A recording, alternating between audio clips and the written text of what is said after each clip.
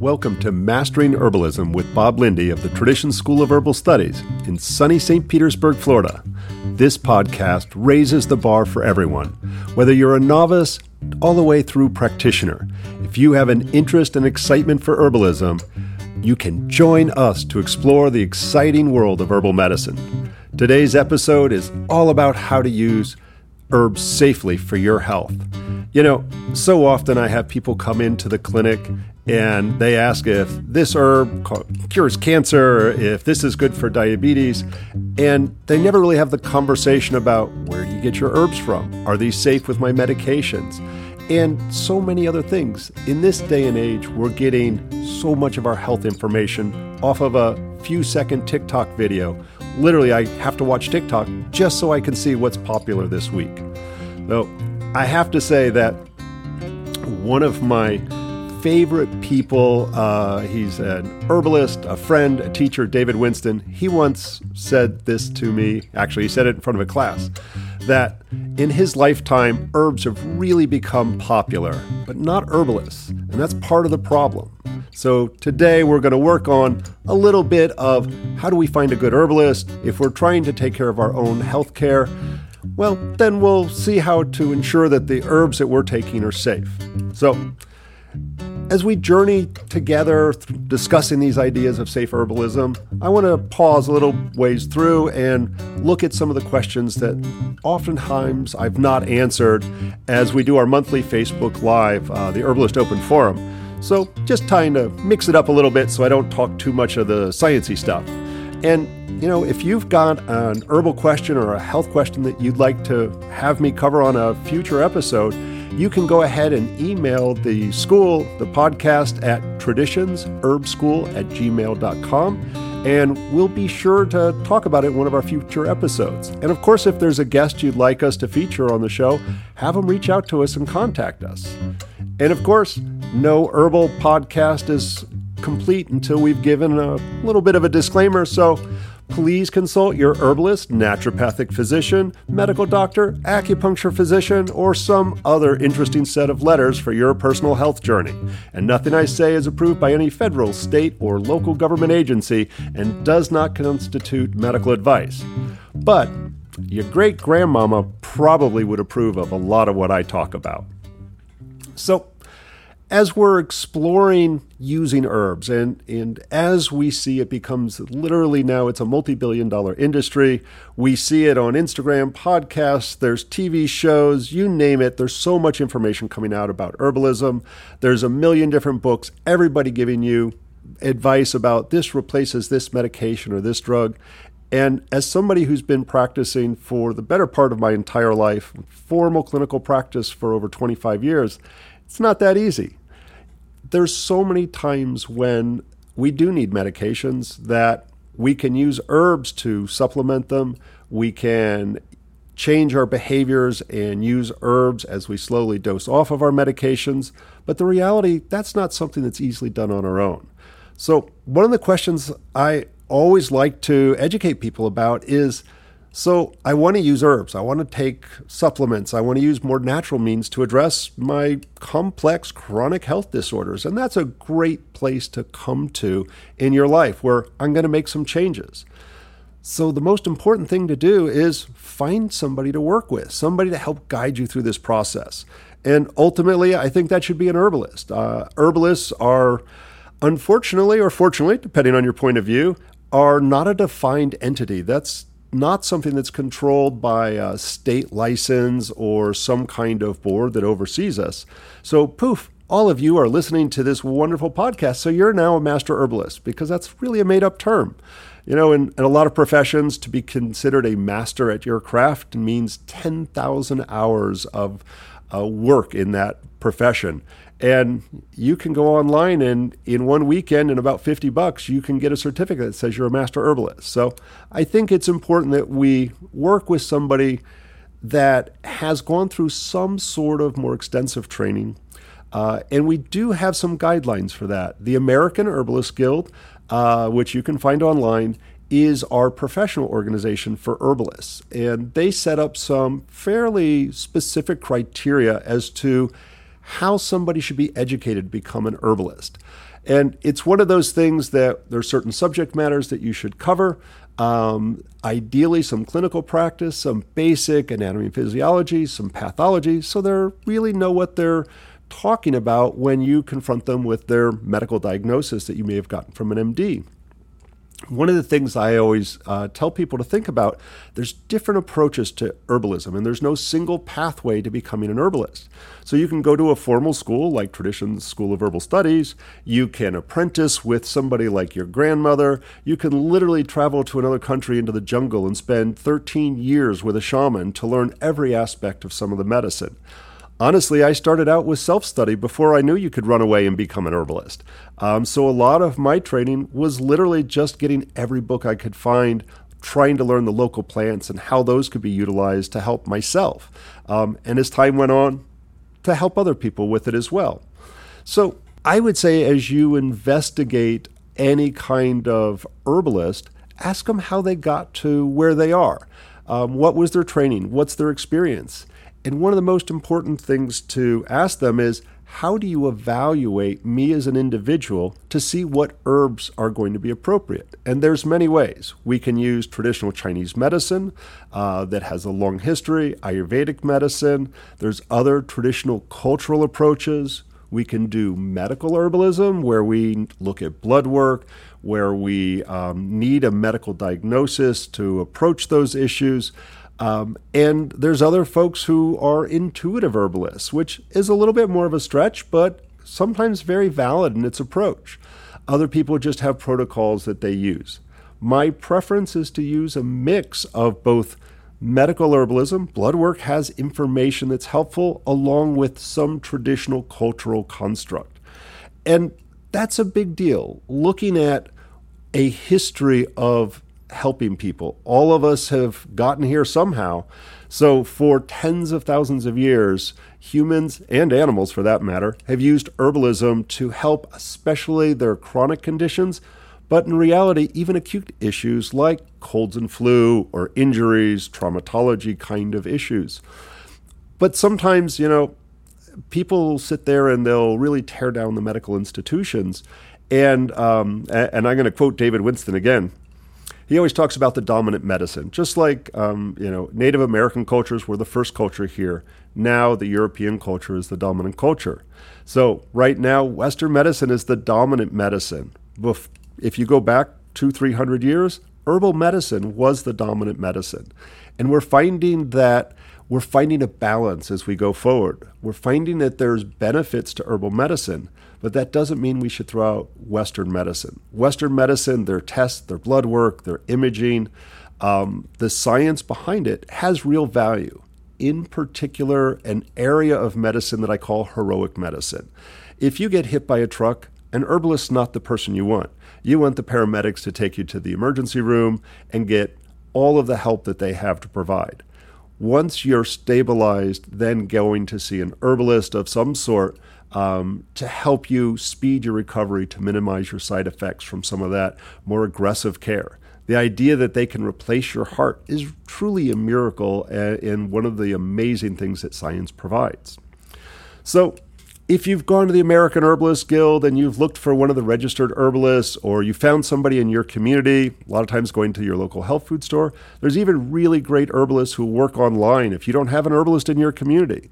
But usually getting a referral from somebody is one of the best ways to find an herbalist. I always say that the term master herbalist or healer, there's so many different languages that we use to describe a person who uses herbs to help someone, is not so much the moniker that they give themselves, but when their community recognizes them as someone who reaches out and helps people to create balance, to restore their health.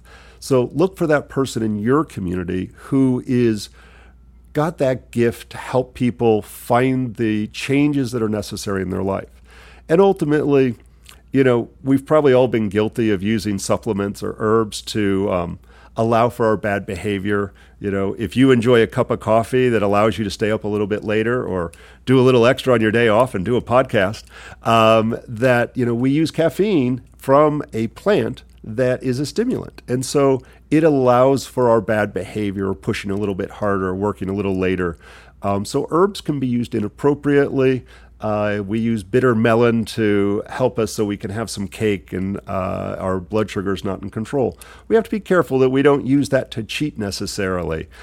So working with an herbalist will also help you change your behaviors, your lifestyle, as herbs start to take over a bigger role. And ultimately, if you start to address it soon enough, herbs can make it so that we don't need the herbs anymore. So just your lifestyle is your primary means of maintaining your health. So that's a big part.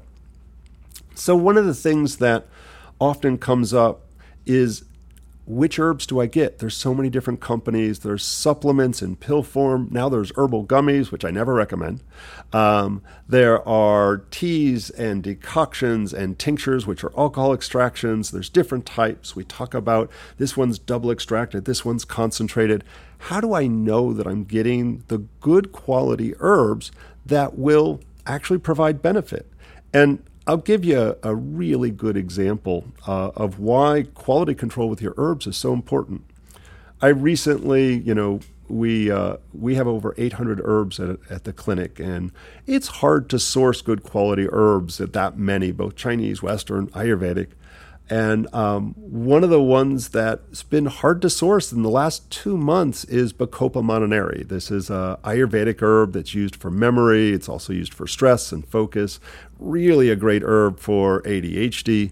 And it tastes kind of nasty. Luckily, it grows wild here, but I usually grow it more to know the plant rather than to harvest the ones that I grow. So all of our usual sources had dried up, so we were looking for another source. And we actually found a company that was in Tampa, so it was like, oh, this is close by, nice to, minimize the amount of travel that the plants had to go, and nice to support a local company. And we probably didn't do the usual deep dive. We were like, no, we really need some Bacopa.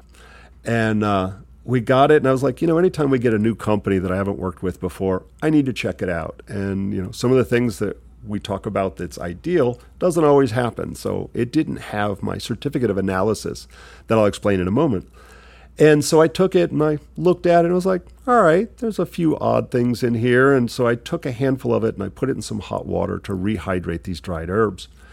And I started to examine it as it was hydrated over the space of a few hours, and I noticed that the stem was square, which usually is a plant in the mint family, which Bacopa is not in the mint family. And it should be a round stem. So I was like, all right, little red flag. And it has a very small leaf that's fairly bitter and acrid. And I drank a little bit of the tea. It was actually quite pleasant. It wasn't bitter at all. And so I pulled out a few leaves and I started to lay them out on a table. And they were this very thin, wide leaf that I couldn't identify that wasn't Bacopa. So we had bought a kilo of this herb and we have no idea what it was. And if I hadn't done the due diligence of double checking the quality control that they even gave us the right plant, who knows what I would have put in all of our clients' formulas. So needless to say, that became compost. And it's one of those things where we have to make sure that we're getting our stuff from a reputable company.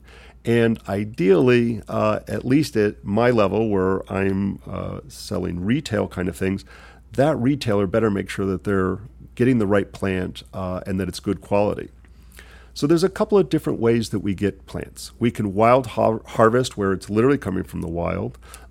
We can have things that are grown specific where there might be a half acre or so of echinacea or acres and acres of ginseng. Ideally, we're going to source things that are organic, but if you're wild harvesting, that's not certified organic.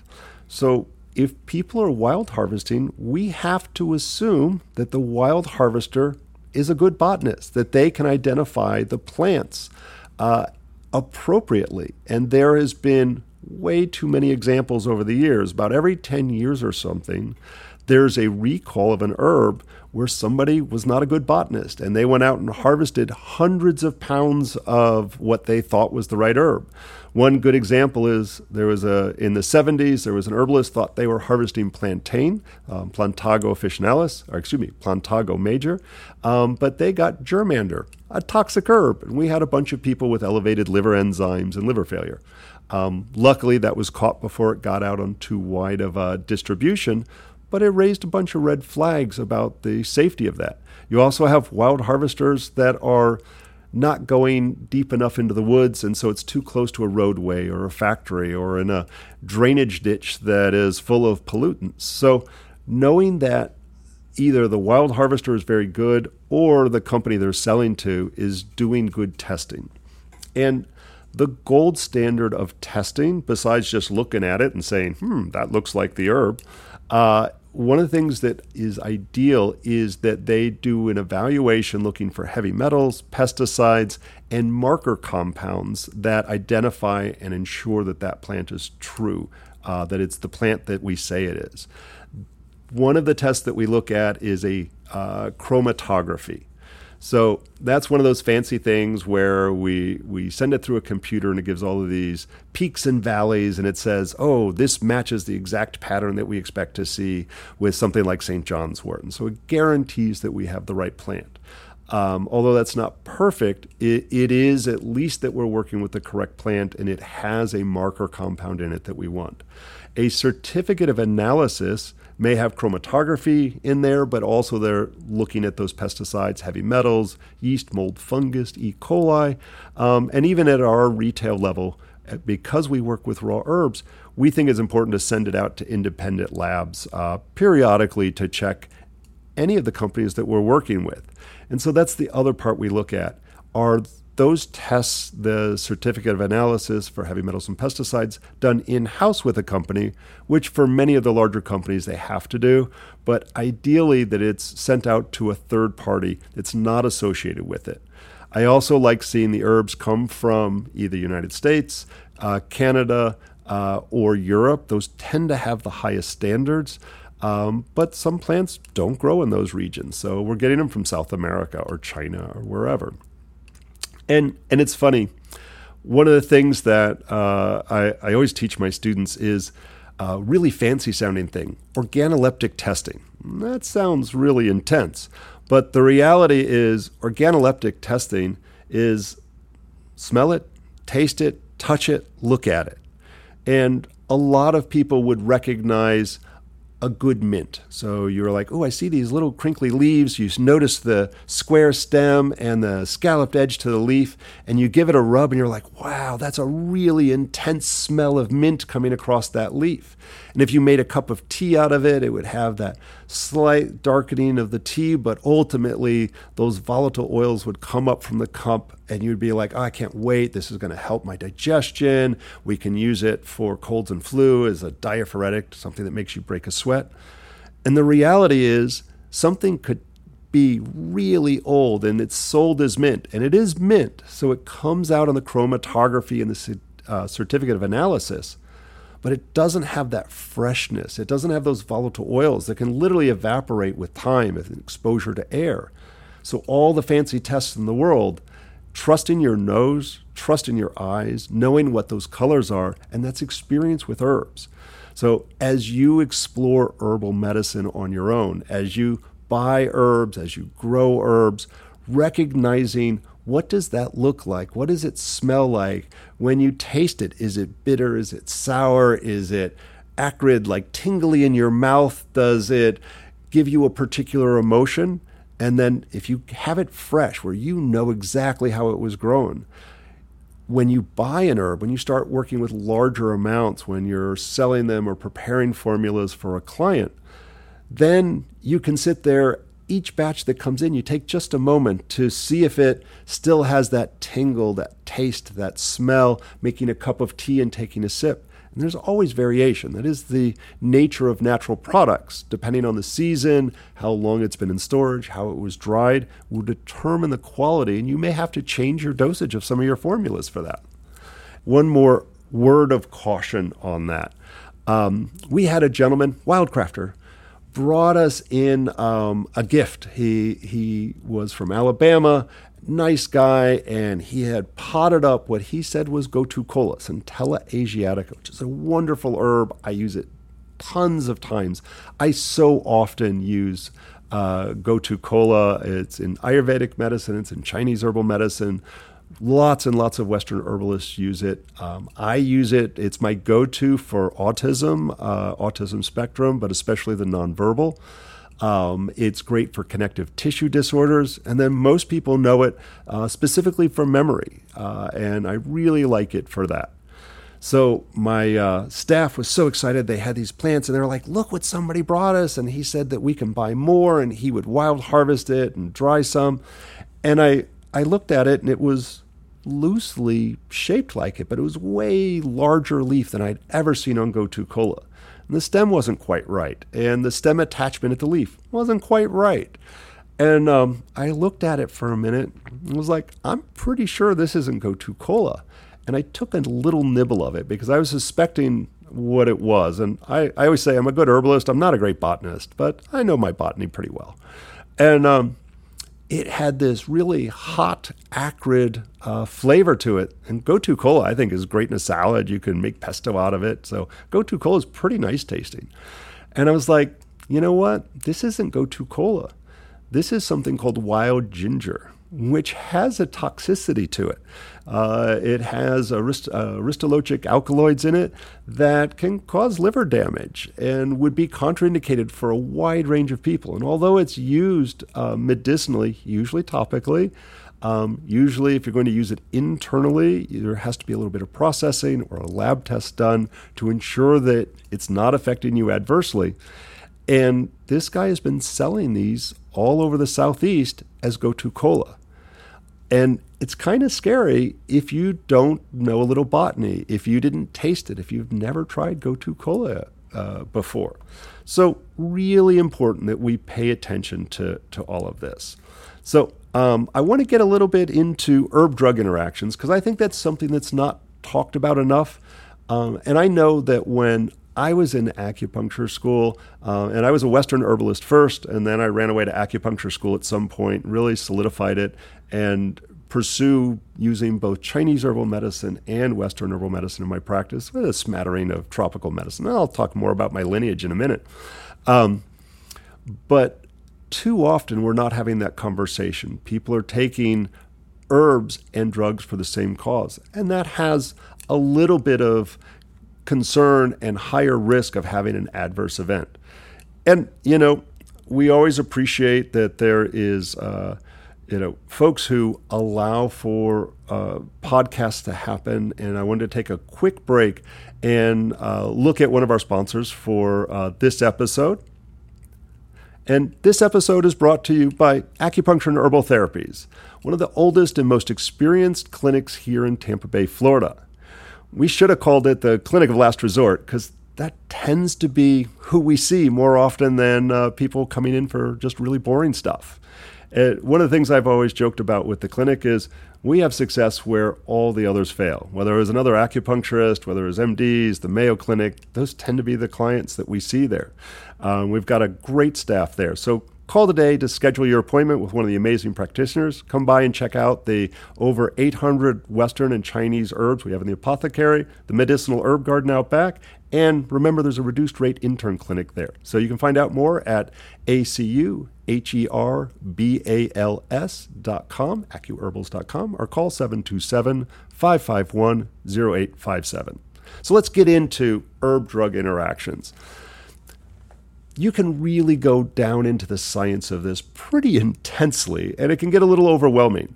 I was once teaching a class on herb-drug interactions because it's kind of one of my passions to make sure that we don't have those adverse events. I want people to know how safe herbs are. But the reality, herb-drug interactions do happen. And I was teaching this class, and somebody said that there was a bunch of new graduates from the local pharmacy school coming.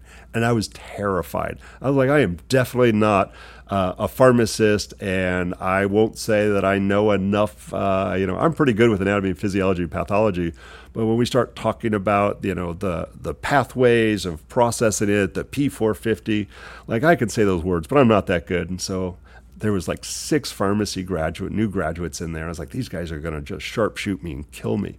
And I was like, I apologize. I am not going to be able to speak pharmacology at your level. I know enough to say P450 and so forth. And they're like, don't worry, we don't understand that junk either, which made me feel better, but also was a little scary. So one of the things, rather than memorizing every prescription medication, trying to think about this intense isolation of these chemicals and how they're processed through the body, where we do have to think about excretion and absorption through the bowels and the stomach and how it's excreted through the kidneys and through the poop. But one of the biggest things I encourage people to look at, if you're taking an herb and a drug for the same purpose, there is a risk, because the herbs do stuff, they work, that there's a risk that you're going to enhance the effectiveness of the medication, which can cause a problem. So blood sugar is a great example. If you're taking something like metformin and it's doing a good job in controlling your blood sugar, you're starting to increase your activity level to burn up the sugar that you do eat, you're reducing the amount of sugar and refined carbohydrates in your diet to start bringing that A1C and that fasting glucose down to a more appropriate level. And then all of a sudden you heard on TikTok that, oh my God, there's this wonderful herb that grows all over the tropics, especially here in Florida. You can find it in the Asian market. It's called bitter melon.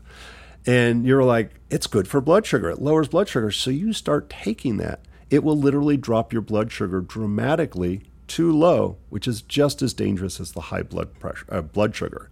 So it's important that we monitor how an herb or a supplement we're starting to utilize into our protocol, into our health, to make sure that it's not going too far. There's a number of categories that we have to be cautious with. Doesn't mean it's contraindicated, but I would say be cautious. Things like blood pressure, blood sugar, diuretics, water pills, antidepressants, anti-anxiety, and sleep medications. All of those do what they say sometimes. And if they're doing an okay job and we take an herb for that same purpose, we're going to see a multiplier effect that may cause some problems, like we don't wake up again, or our blood pressure drops too low, that we're peeing excessively. So important to be really careful and think about that. And I'm going to come back around and talk about that a little bit more at the end of all of this. The other thing, there's categories of medications called narrow therapeutic margin medications. These are things that are a little bit riskier, and I never recommend that anybody tries to utilize herbs at the same time that they're doing these types of things. Narrow therapeutic margin medications are things that if you don't take enough, something really bad happens, and fairly quickly. And if you take too much, something really bad happens, like death. And we try to avoid that, I understand.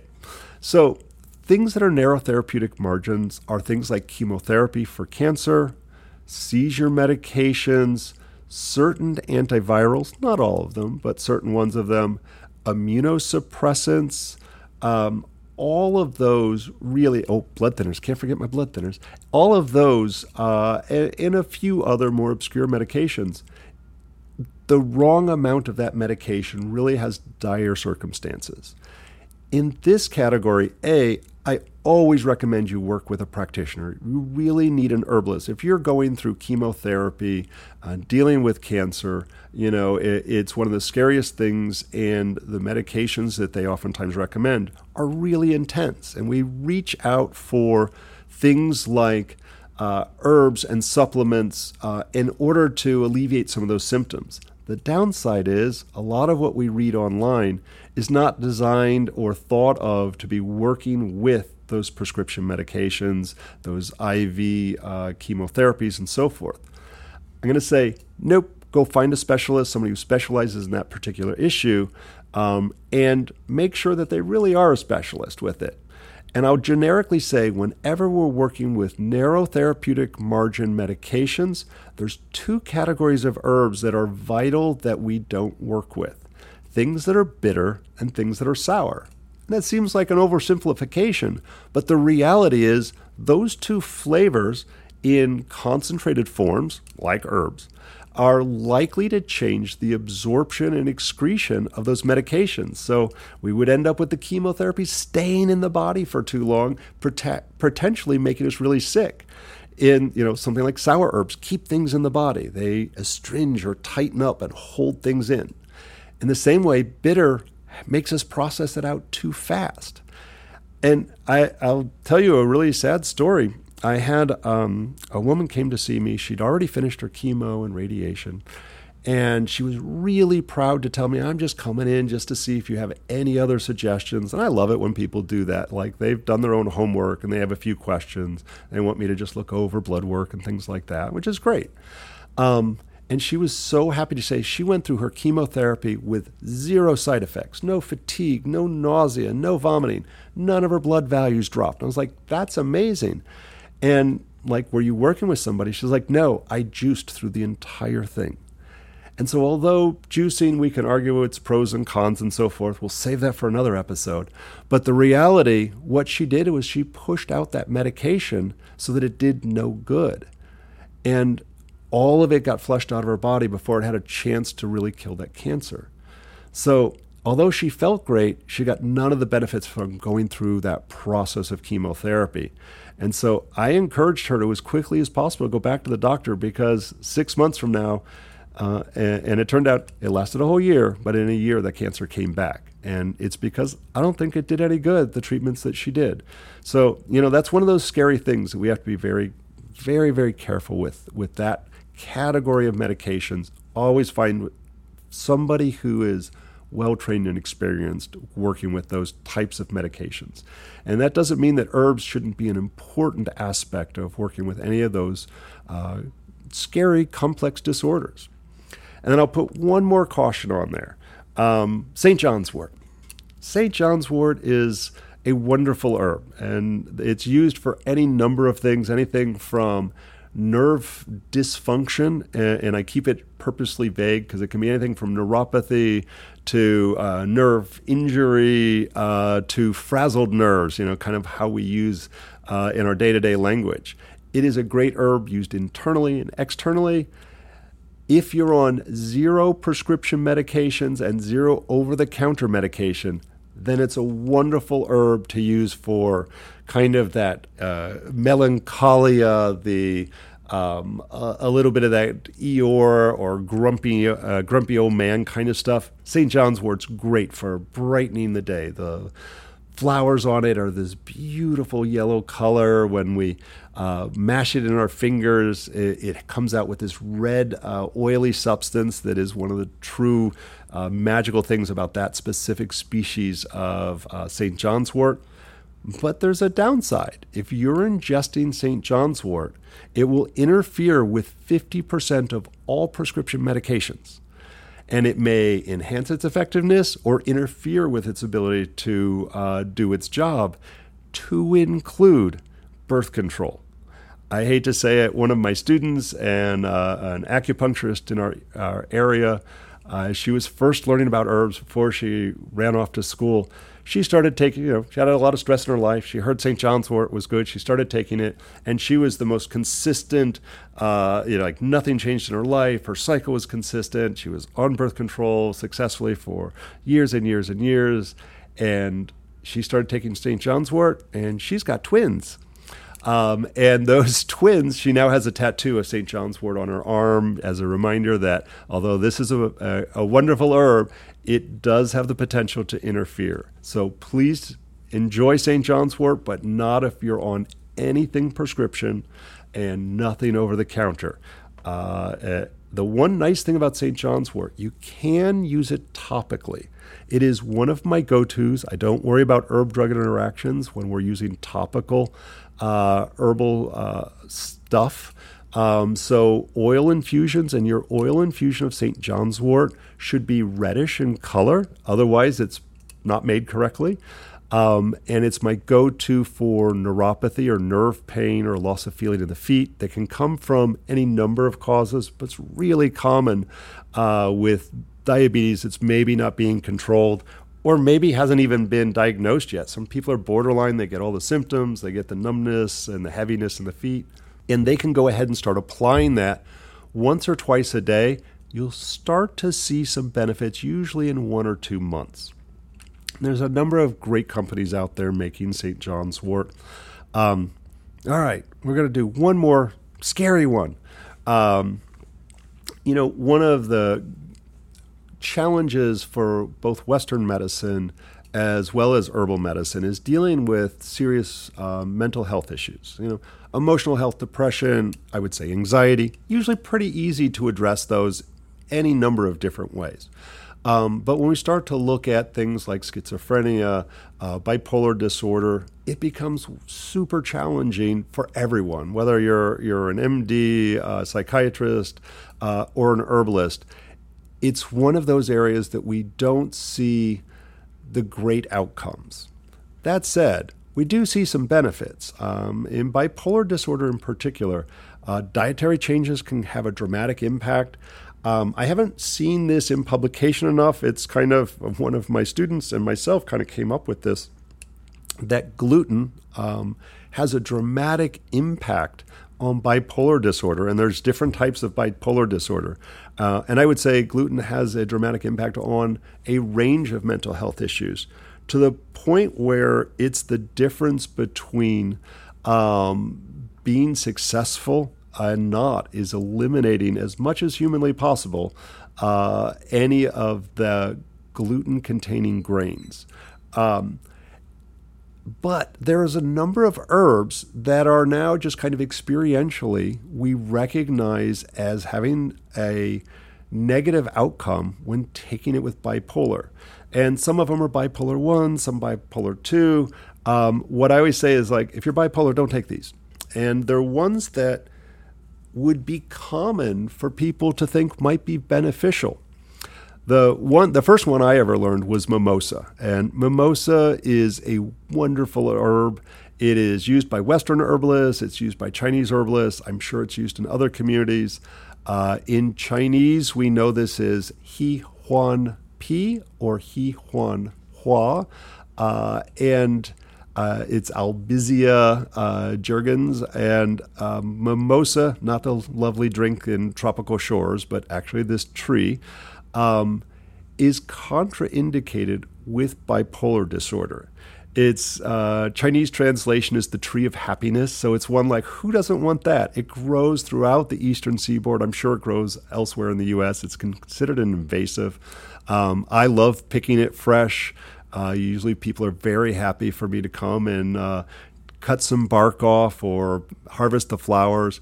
I use that for people who are depressed. It can be used for acute injuries, fibromyalgia, chronic fatigue. It's literally wonderful, just not with bipolar disorder.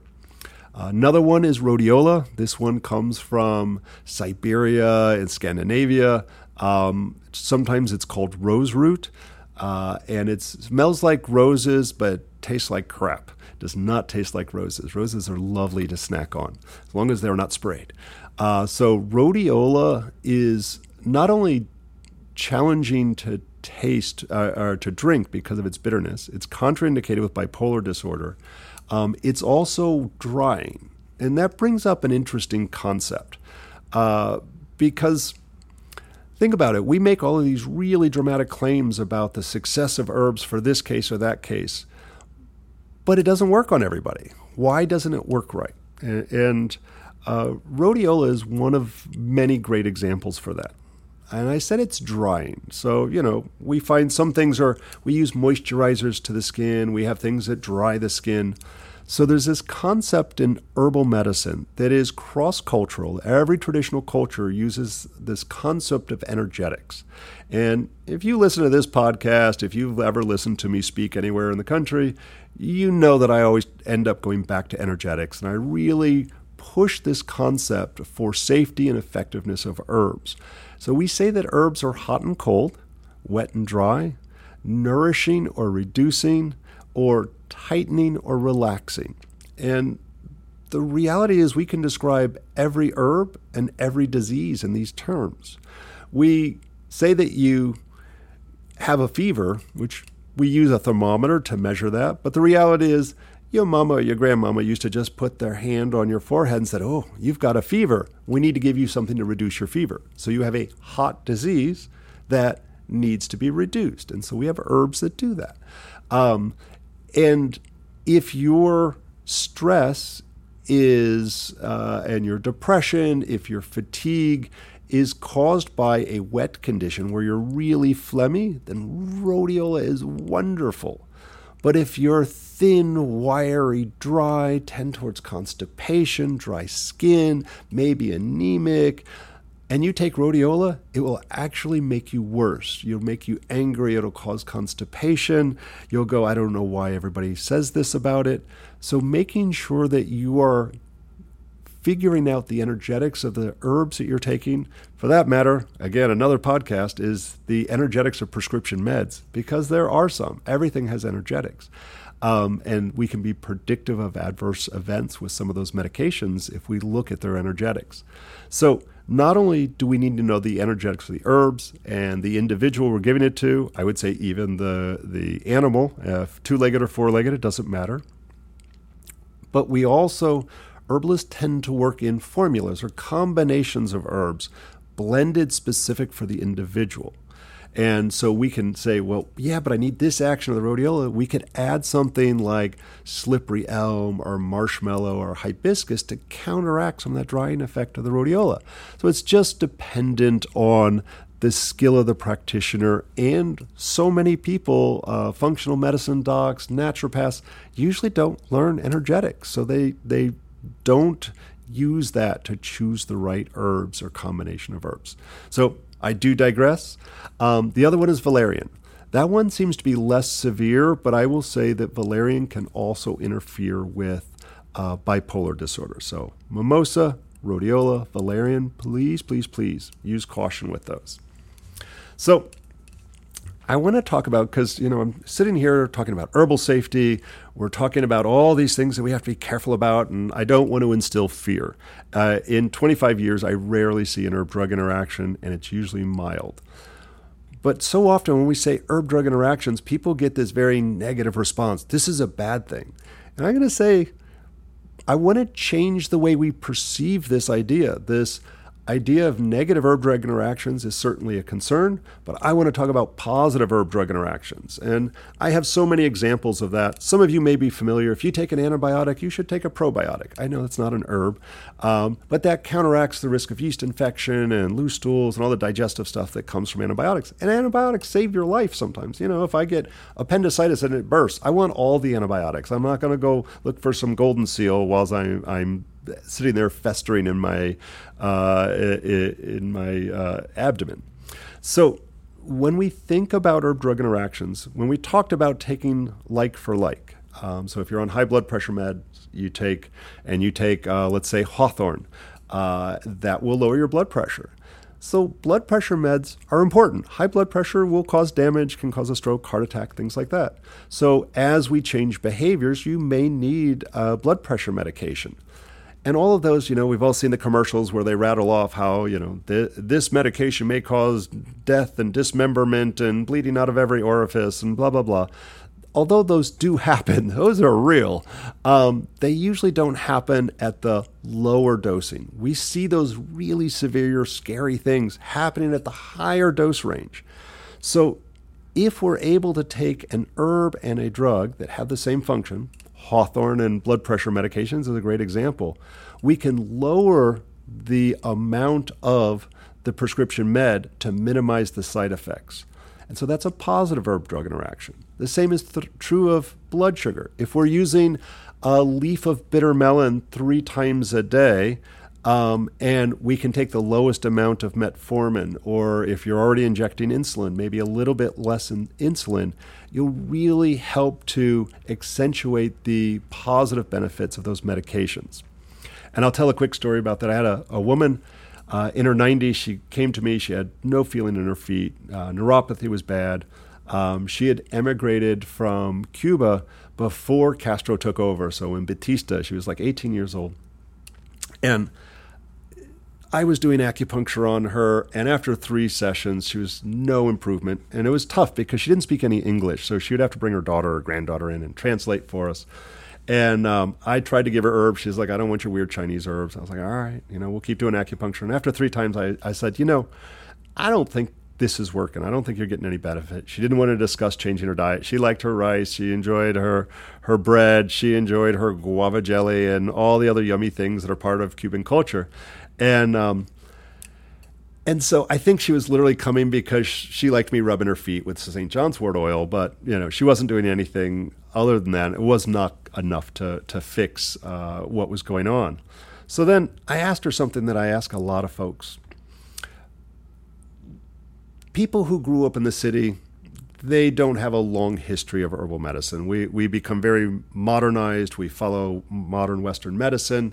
But people who lived in the countryside in other countries outside the U.S., there's oftentimes a history and a lineage of herbal medicine. So I asked her, I was like, so when you were in Cuba, did you live in the city or the country? She's like, oh, the countryside. This is all through a translator. And I was like, were you on the coast or were you in the mountains? She was like, oh, yeah, that there's mountains in Cuba. And she was like, I grew up in the mountains. And I was like, so did your mom ever give you herbal medicine?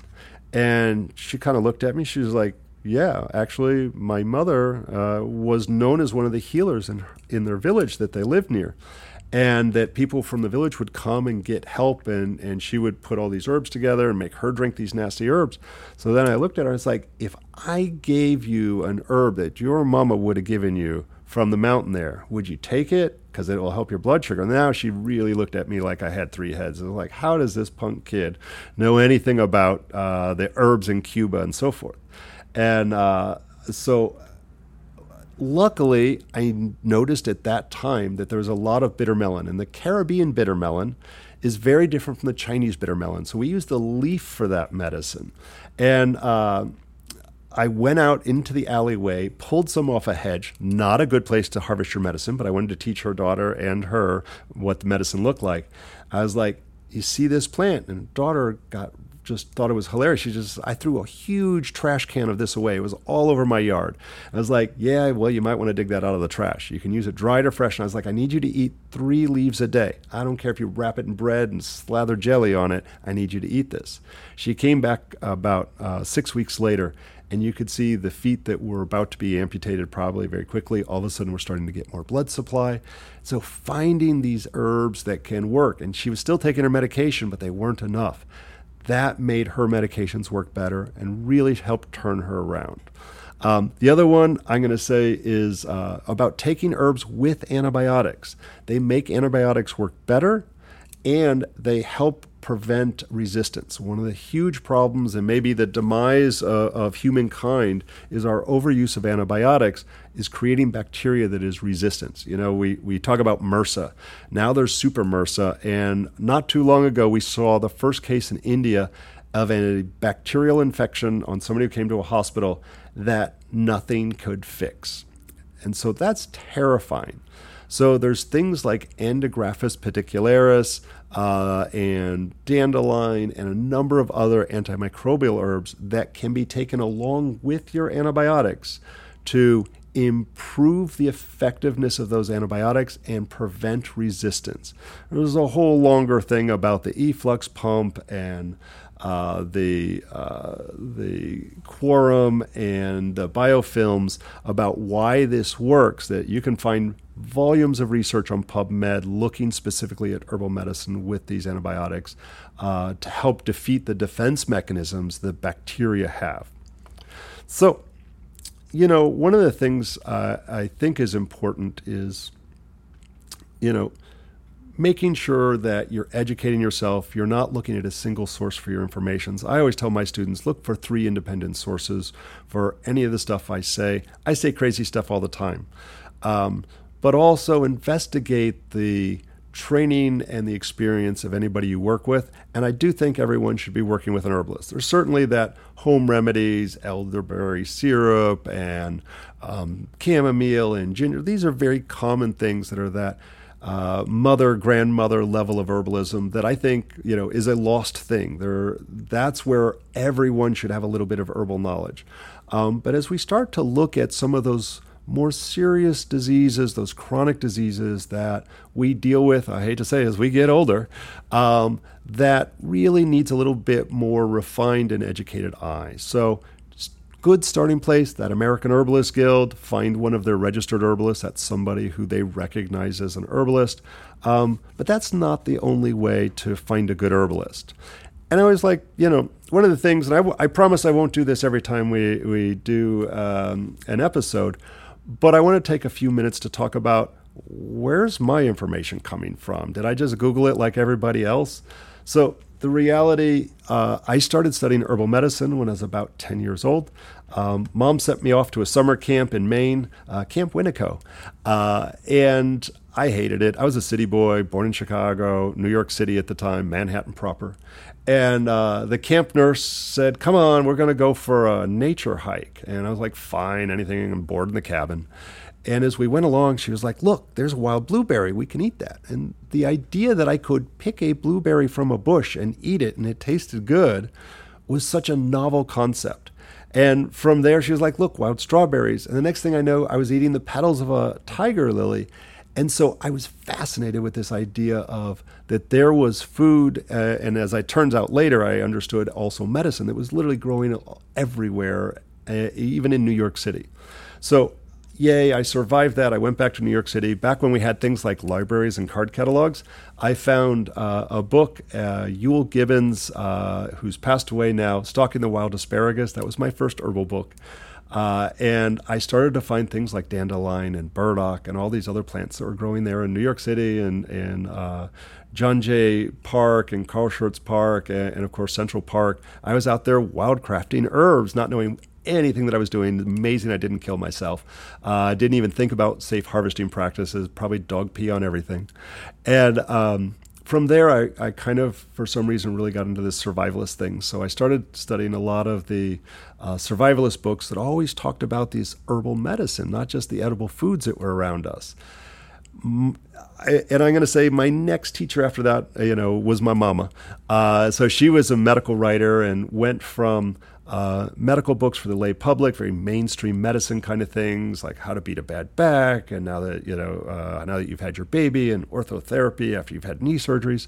But then she was asked to write a book with Dr. Atkins, Bob Atkins, and so she thought he was a little loony and ended up having some health issues, and she said, well, Bob, Bob Atkins, if you can fix my health issues, I'll write the book with you. And so she changed her diet, stopped eating the standard American diet.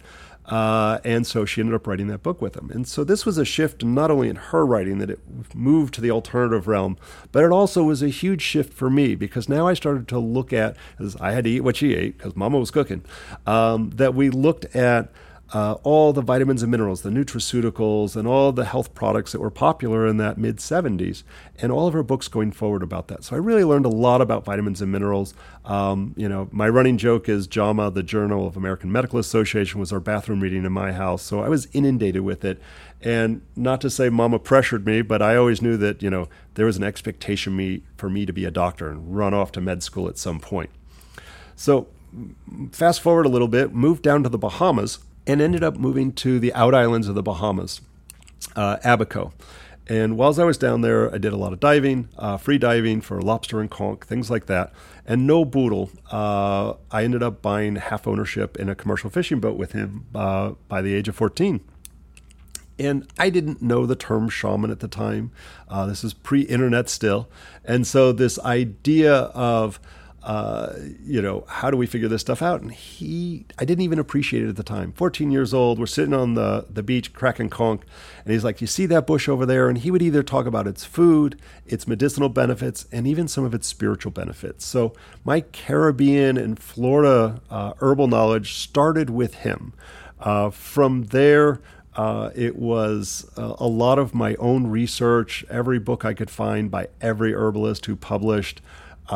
It was when I ran off to college, I started as a biochem major, planned on going to med school, decided I hated college. Ran off and joined the Army, and there was 2 stints of that. But in the middle, I spent about 6 months on a sailboat living off the land in the Everglades, the west coast of Florida, and finally boat sank in Key West. Ended up back in the military in Europe, in Germany, and enjoyed learning a lot of the plants that were easy to find there in the woods, and ended up in the desert for Desert Storm Syndrome. In the Desert Storm, and learned some of the plants that were in the desert. There was all kinds of interesting things. Got out of the military and had Desert Storm Syndrome. And all of the herbal knowledge that I thought I had, all of it failed. I got sicker and sicker, went from workaholic to basically homebound. And somebody talked me into going to the local acupuncture school. And I'm terrified of needles. I know I'm an acupuncturist. It's weird. I had a horrible first experience, and I was suckered into going a second time. This time, the person took the time to explain to me that there was a system of understanding herbs outside the medical construct, this idea of energetics. And with that idea of energetics, they started to teach me about diet in a way different from the way all the pop culture books and so forth were talking about it. So here's a shocker. I got better, primarily from the herbs. I really honestly couldn't handle the stress of getting acupuncture very often.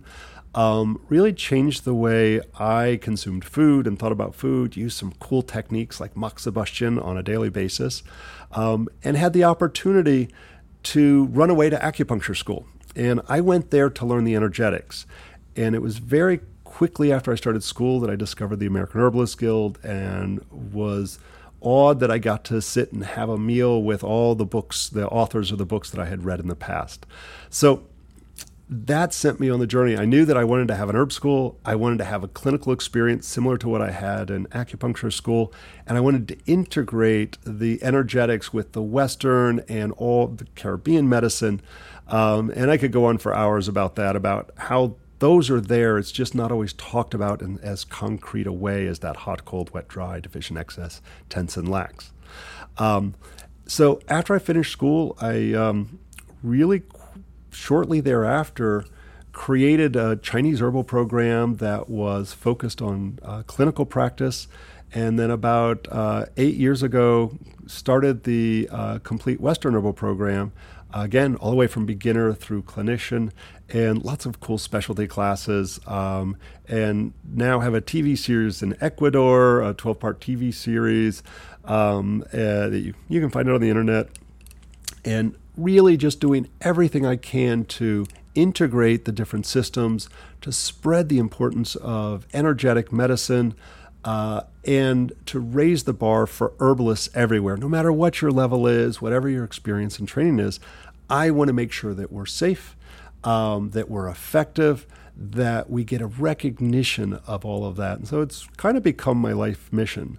So Mom, that nurse who I, of course, don't know the name of, no boodle. And then in acupuncture school, I had so many teachers, Li, Hai He Tien, and many others. And David Winston, even though I've not done formal training with him, I consider him one of my mentors and guides, and he's a fellow workaholic, so I will never achieve the insanity of his work schedule. And so many other folks that I've studied with, short-term and long-term, that have formed the unique person and herbalist that I am today. So I hope that you've enjoyed your time with me with this new podcast, Mastering Herbalist with Bob Lindy of the Tradition School of Herbal Studies. This podcast, I'm trying to raise the bar for everyone, no matter what your experience level is, novice to practitioner. If you have an interest and excitement for herbalism, you should be listening to what I'm trying to explore here. You can learn more about the school at traditionsherbschool.com. And I'm happy to say I'm going to start interviewing some other folks that I think have a lot of great information and safe information to bring to the table that's really allowing you to take care of yourself. So our next episode, we'll be doing a deep dive on hormones with a focus on thyroid, which can be hyper or hypo. Everybody's a little different. It can be autoimmune. So we're going to be talking with herbalist by the name of Trisha Perez. So be sure to subscribe to this channel so you don't miss any of the upcoming episodes. And be sure to send in any questions or folks you'd like to see on this podcast. And we'll be educating everybody as we go. Thanks so much.